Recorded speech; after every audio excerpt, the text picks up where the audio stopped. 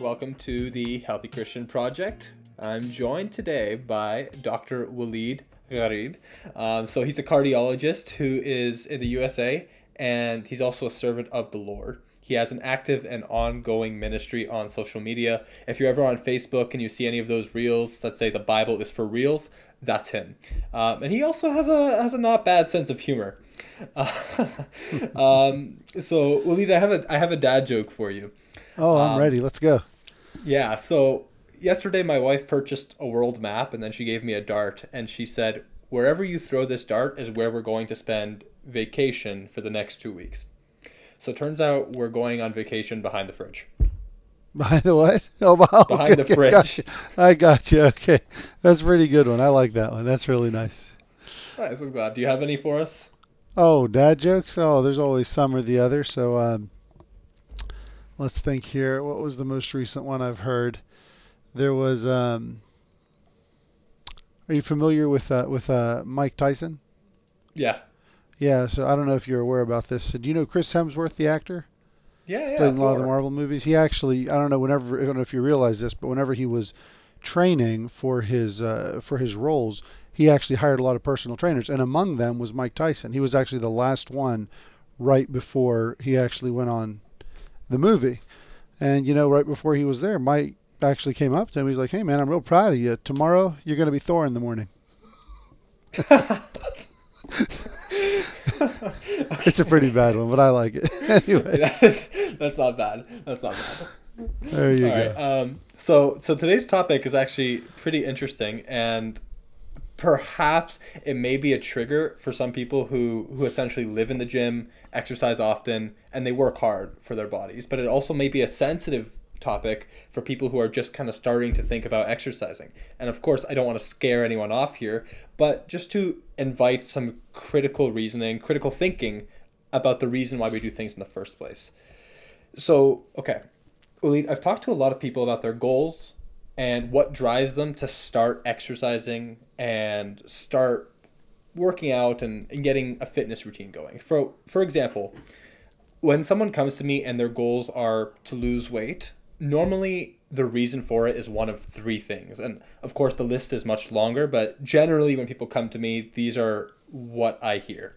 Number one, there's a health issue or something they need to deal with, and their doctor told them to start living a healthier lifestyle. Number two, they're insecure and they want to be a little bit more confident.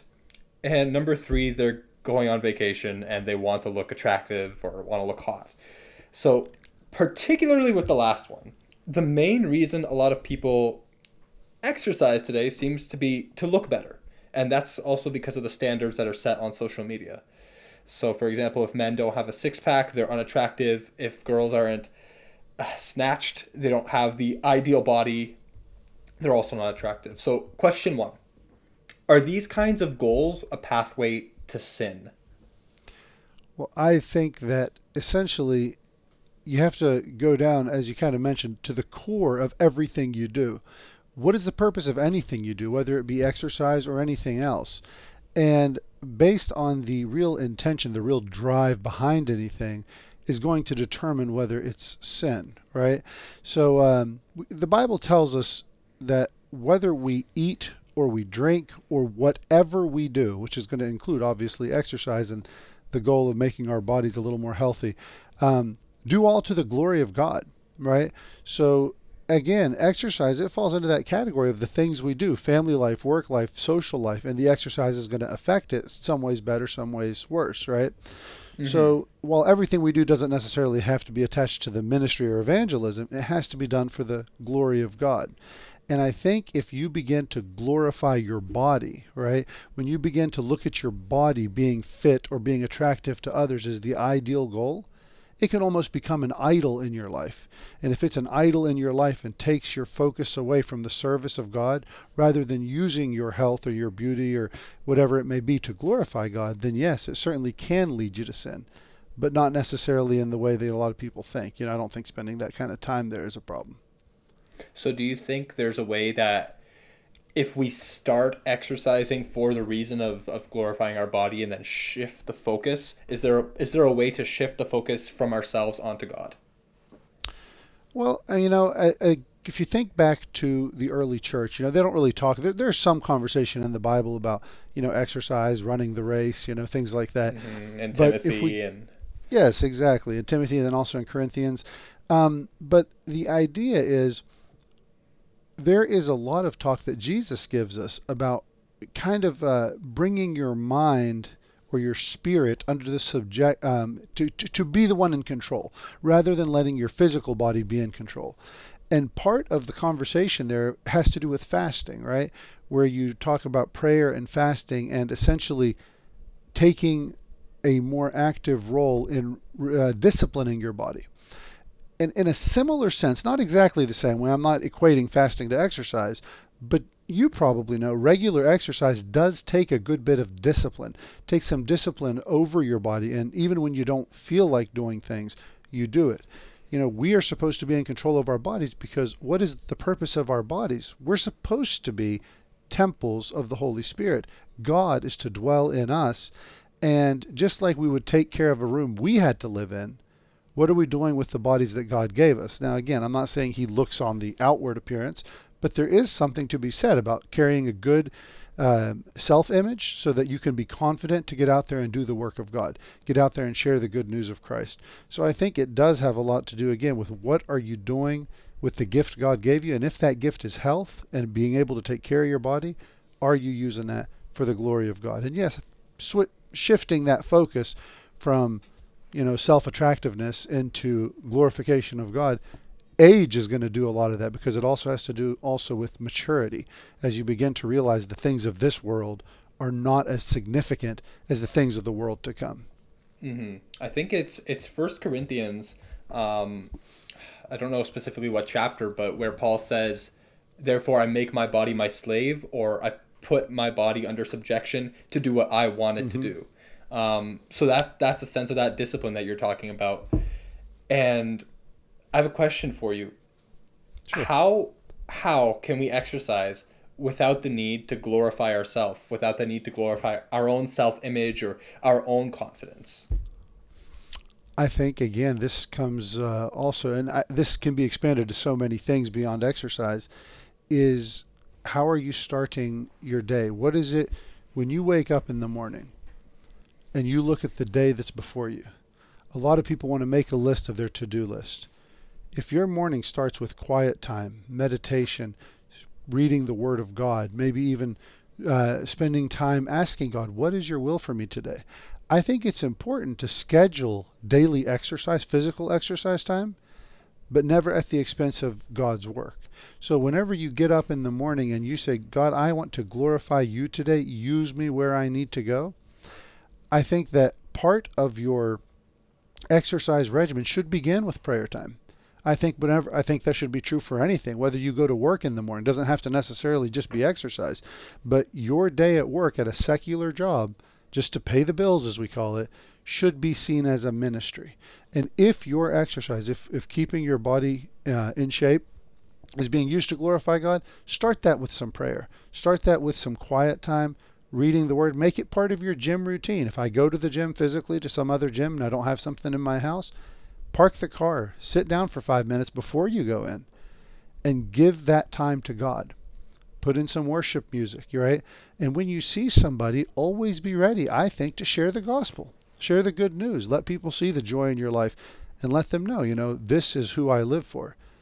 And sometimes that means you may have to skip leg day or may skip the gym if God directs you to talk to someone over out there in the parking lot or wherever. But just make sure that the exercise itself is never the complete goal. It's the glorification of God. And I don't think you're going to find anywhere in the Bible where God is going to say, no, I want you to let your body to be disregarded and not taken care of and not, kept healthy. I don't think you'll find that anywhere in Scripture.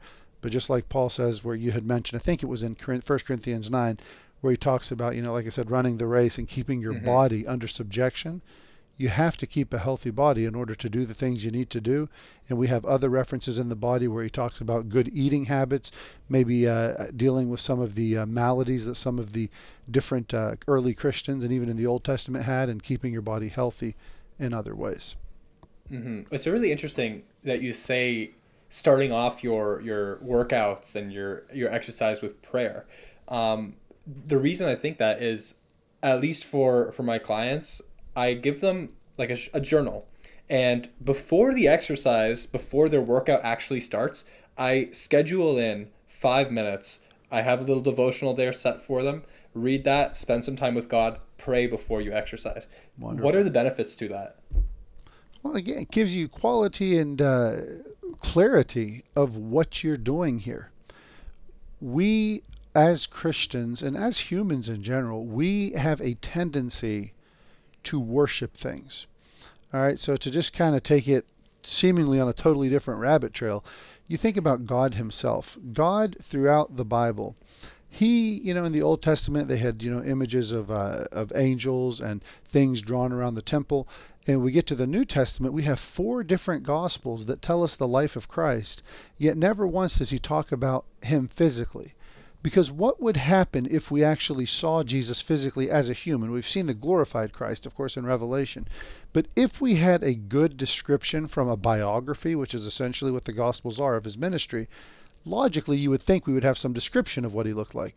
But instead, you don't see that. And I believe one of the reasons for that is that we would tend to make a statue, make a picture, do some kind of image of Him, and then begin to associate worship with Him with the image.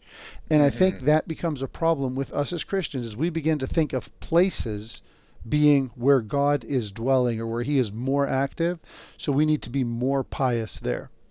But with exercise, again, we got to make sure exercise isn't the idol.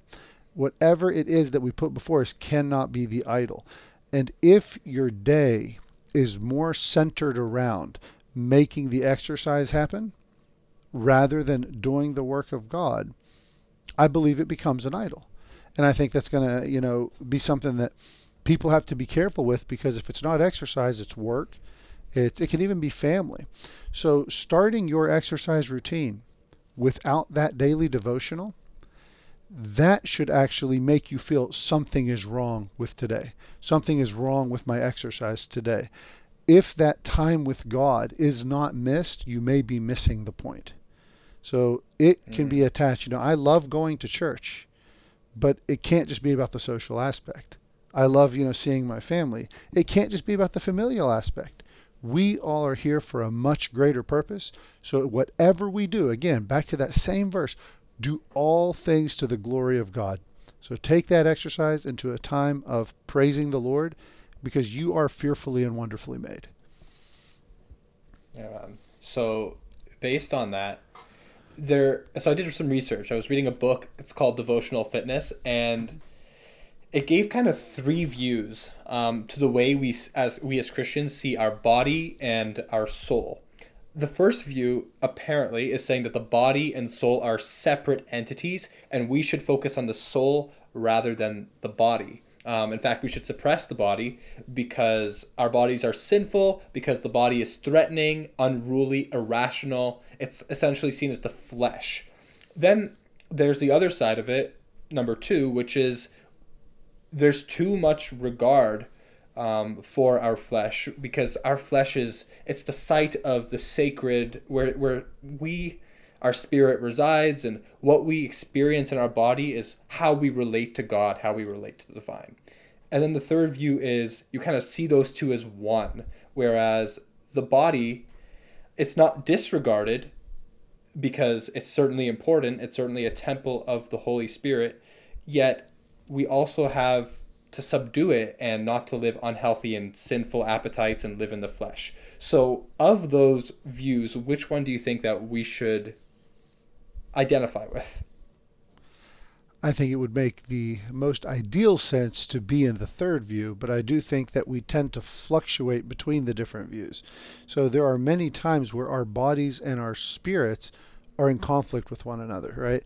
Whenever you think about Paul talking about the spiritual warfare that we face, there is spiritual warfare from outside, but also talking about how he gets very frustrated with his personal desires, which things that he knows to be wrong. And talking about, again, bringing his body into subjection. Jesus actually makes a reference to how can two walk in a way unless they are agreed? How much more productive would we be in our personal lives and in our physical lives and whatever we would be if our minds and our spirits were of the same mind.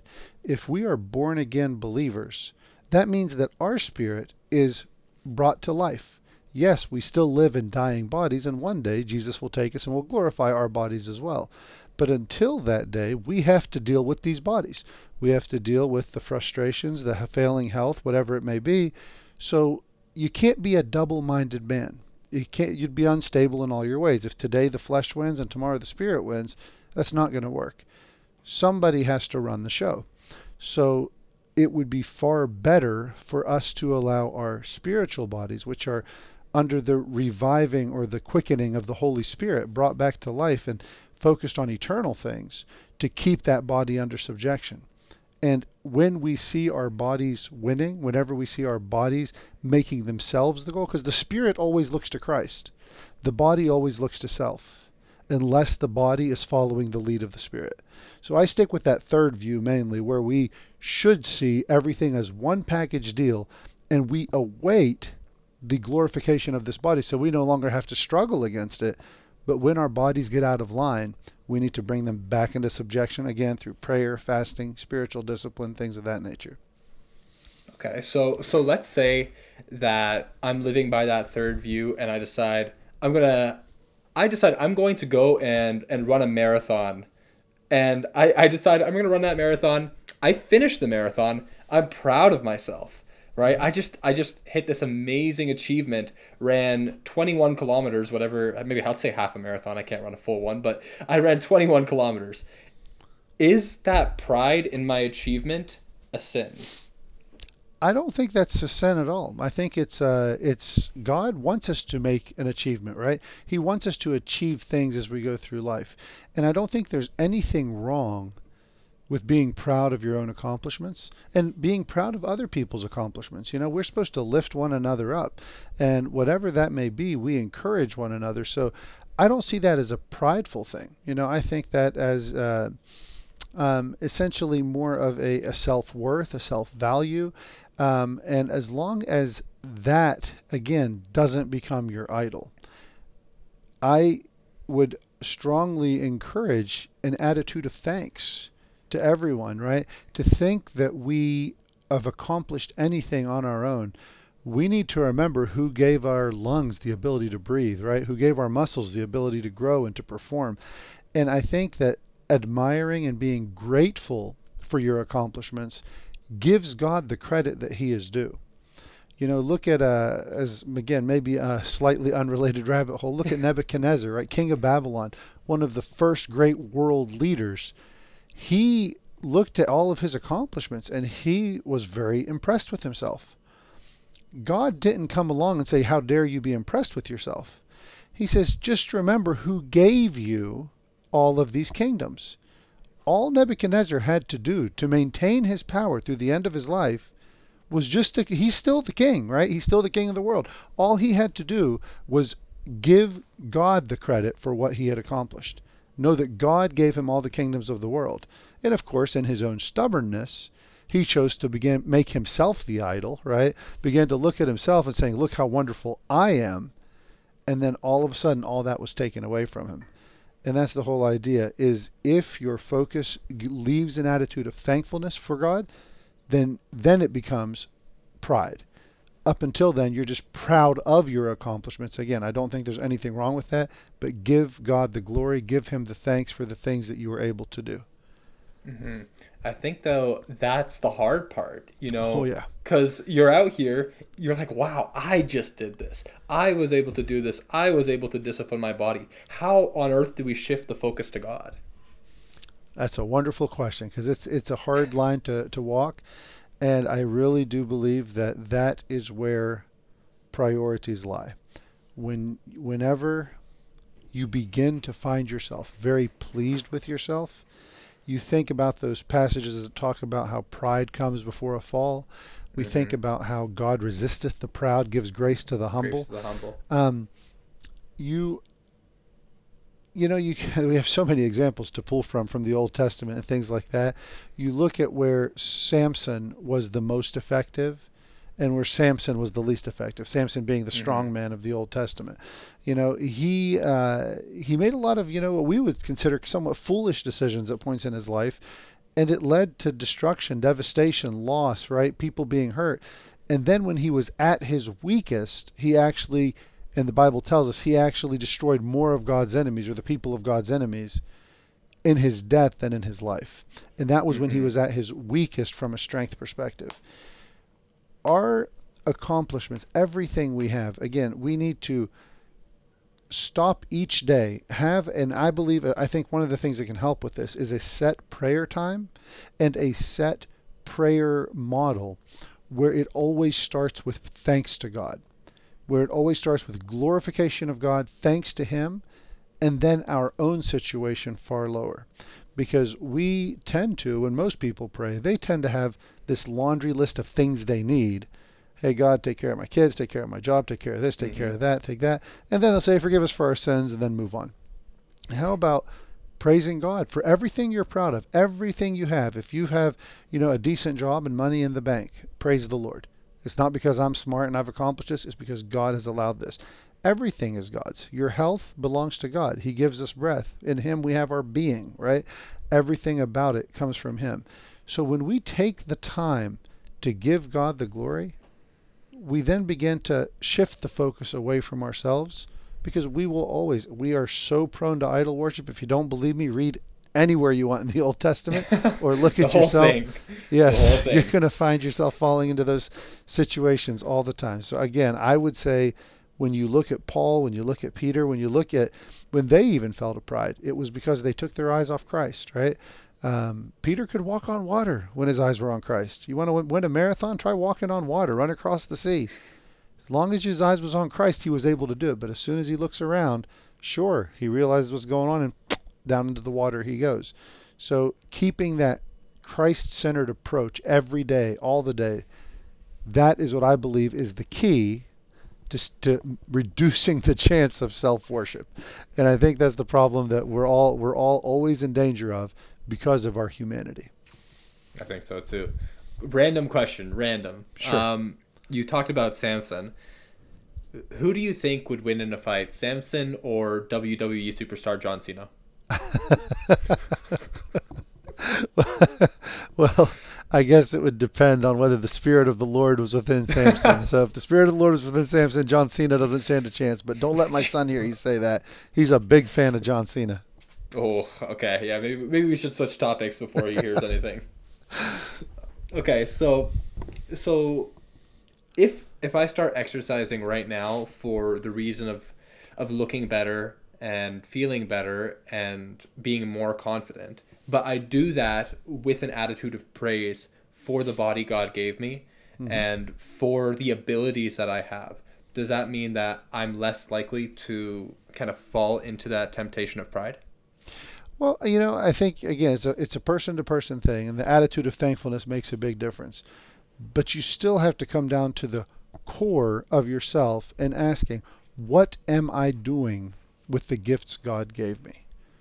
Why, at the end of the day, if God has blessed me with the ability and the drive and the willpower, and I've been able to overcome, my laziness or whatever it may be, whatever that barrier is, if I've overcome, what am I going to do now that I'm a healthier person?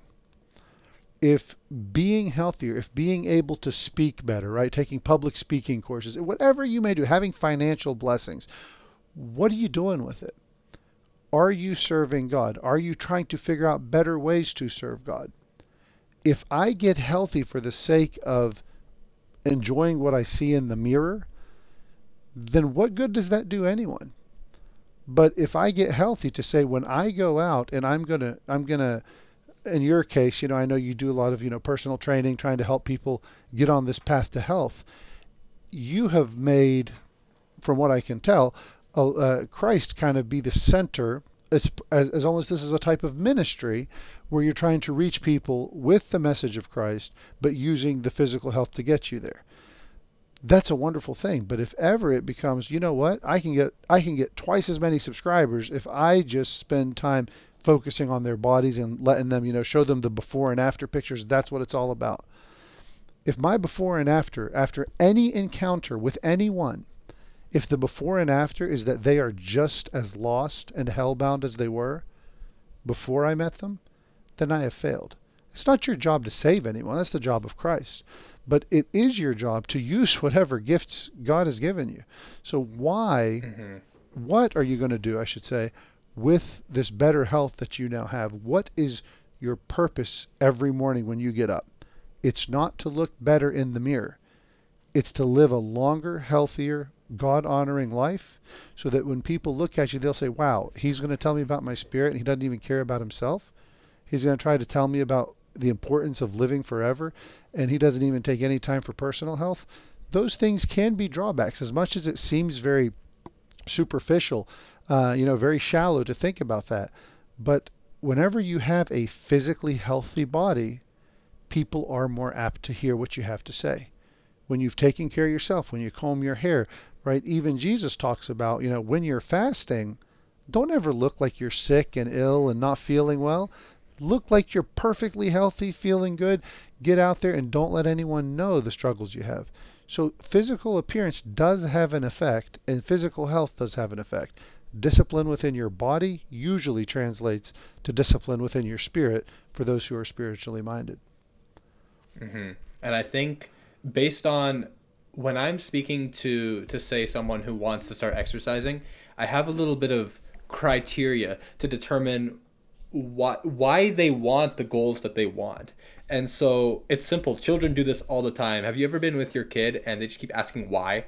Like why? My kids? Why this? No. No. All the time. All the time. But that actually works because like let's say you want to lose 10 pounds. Okay, why? So I can feel more confident. Why? And you keep asking why and why and why, and then you finally get to that root reason. And Hmm. that root reason is what's driving most people. And I think in a way that root reason we can test to see whether that is a reason that we want to serve God and honor God and glorify God, or whether we want to serve ourselves and glorify ourselves. Right. So ultimately, you have to be honest with yourself because I think we love tricking ourselves into thinking that what I'm doing is for God even when it's not. Hmm. No, I think that's a great way to look at it because everyone likes to justify. We love to justify whatever we want. No, I want this because, I can use that. I want to win the lottery because then I can use that money. So To I'll give bless a lot to of homeless people. people, exactly. Exactly. We all justify whatever it is we look for. And the thing is, most things aren't necessarily sinful, but anything can become sinful, right? Whatever, the Bible talks about whenever something is sinful to you, it may not be listed as a sin, but if you feel that it's sinful and you do it anyway, then it becomes a sin. Hmm. And nothing in your life should have a higher priority than God. That's of the Ten Commandments, right? So God should always be the number one priority. That's from the first of the commandments, the first four talking about honoring Jesus or honoring God in particular. And it's just whenever anything else drives you, what that core reason behind what you're doing, if it's about, some kind of self glorification, pleasing someone else, then you're missing the point.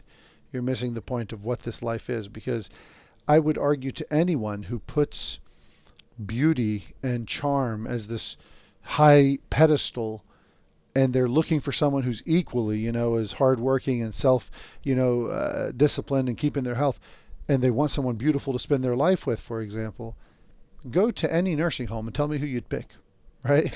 What does the Bible tell us way back in the Old Beauty Testament is in Proverbs? deceitful, Yes, it says charm that, charm is vain, or one of yeah, those two. exact. Charm is deceitful, beauty is vain, That's but a it. woman who fears the Lord is to It's be to be praised. praised, right?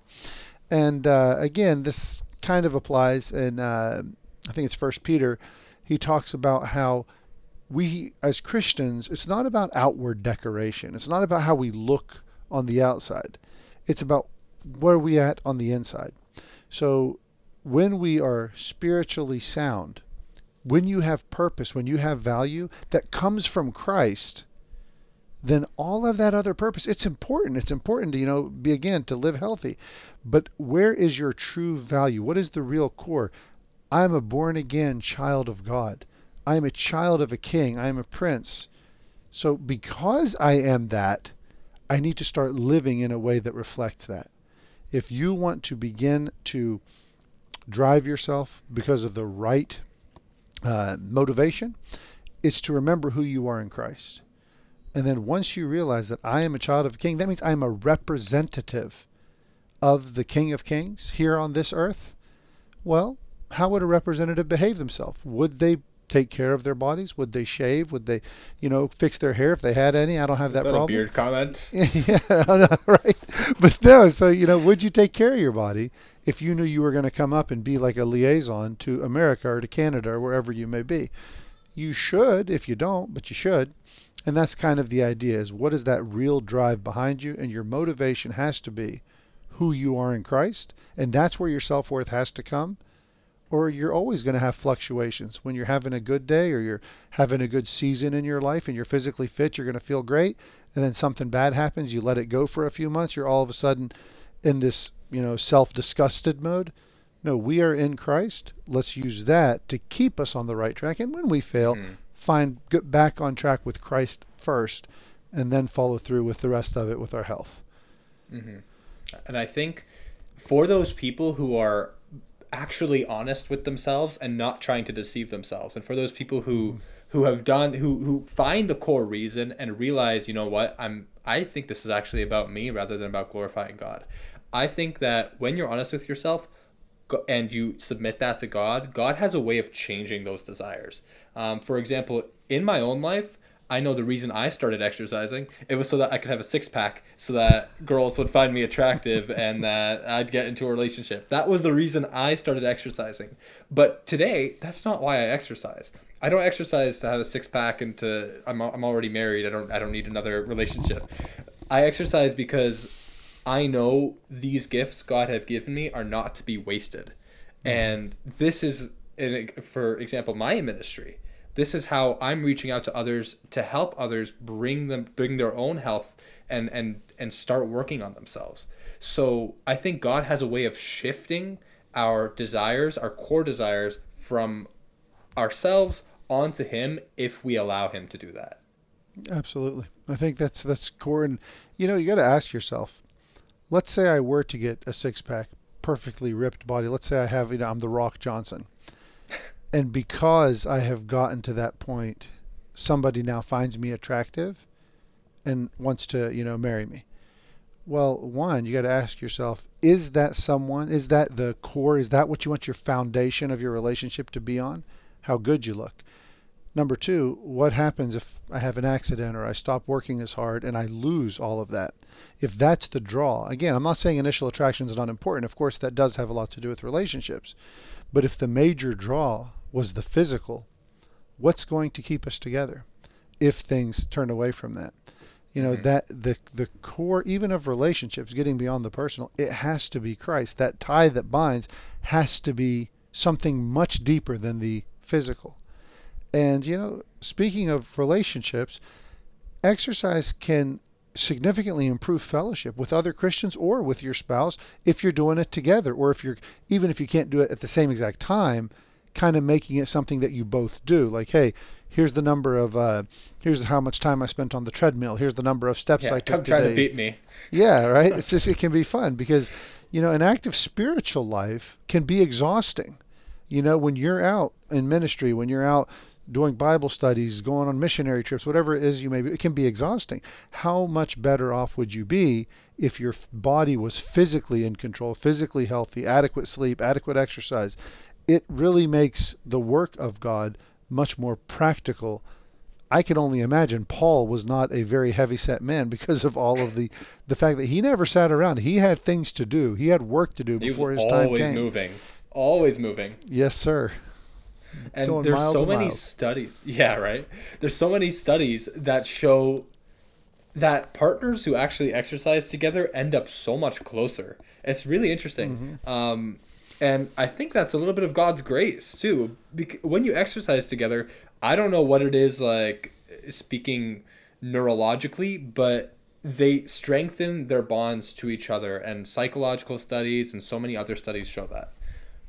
Well, I don't know much about the logic and the science behind it, but just speaking from a practical side of things, When is it that we speak to our spouses or our girlfriends, boyfriends, whatever it may be?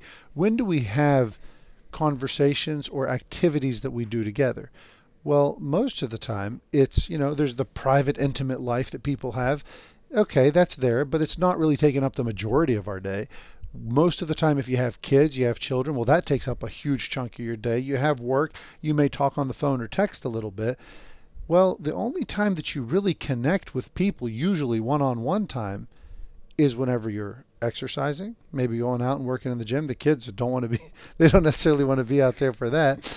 And then the other time is, again, spiritual time. And I don't mean church. Church is where you're both listening. You're not really connecting to one another, you're connecting to God. But even sitting and reading the Bible together, singing Praying. worship songs together, laying quietly together. And I mean, exercise is a great time to just sit there and be with that person and spend time together, which any healthy relationship needs. And the world gets so busy, you don't have many minutes like that. For most people, it's watching a show on Netflix or a television. What is that? I mean, yeah, you are sitting together. That's important. But there's no interaction going on. Your brain just goes to dead zone. Worst form of intimacy. Exactly. So I think exercise is a great one. And also the fact that with exercise, naturally by design of what it is, there's encouragement. There is, just where you're proud of the other person and you want to show them, look what I'm able. Oh my gosh, I just got up to 80 pounds doing this. Wow, That's look fantastic, at you. right? And Exactly. you are, and you want to share that kind of thing with each other, And that's that proud of our achievements together. Exactly. You know what? I have a really good quote to kind of summarize this entire call. It's by David Mathis. He's a pastor and he writes on Desiring God, that John Piper website. He says, as Christians, our final aim in bodily exertion is not weight loss or maximal long-term health, and it's definitely not physical appearance. Rather, we aim at a greater joy in God and greater love for our neighbor. What makes exercise holy and loving is that prayer, that our energy or exercise will lead to our increased readiness to sacrifice ourselves to God and to others. That's a pretty good quote. I like it. At the end of the day, to summarize this entire call, when we exercise, why are we doing it? Why are we working out in the first place? Are we doing it to glorify ourselves and to look better? And again, you can figure that out by asking why, getting down to that core reason. If it is to glorify ourselves, we have to kind of take a first honest look at ourselves and submit that to God. Be like, no, Lord, I want to exercise because of these gifts that you've given me, because I want to be able to serve you better in my body and serve others better in my body. And to also be humble and grateful for these things that he's given, rather than being proud that I am so great and I worked for this and I got this all myself. Do you have anything to add to that? No, I think it really well summarizes. Again, the prime motivator of anything in a Christian's life has to be Christ. And am I glorifying Christ? You can do all things, right? You can live, whether you live, whether you die, whether you exercise, whatever you want to say, do all to the glory of God. And I think that's a great quote to end on. Amen. And last dad joke for you. What's the difference between Jesus and a pizza? Wow, that's a tough one. There's a lot of differences, but go ahead and tell me the joke. Let's hear it. There's a few differences, but Jesus can't be topped. Oh, gosh. That is a terrible one, but it was a great one. It's terrible. Yeah, use it with your kids sometime. I will do that. All right, man. Thanks so much for having me. Thank you. My pleasure. And for those listening, join us next time.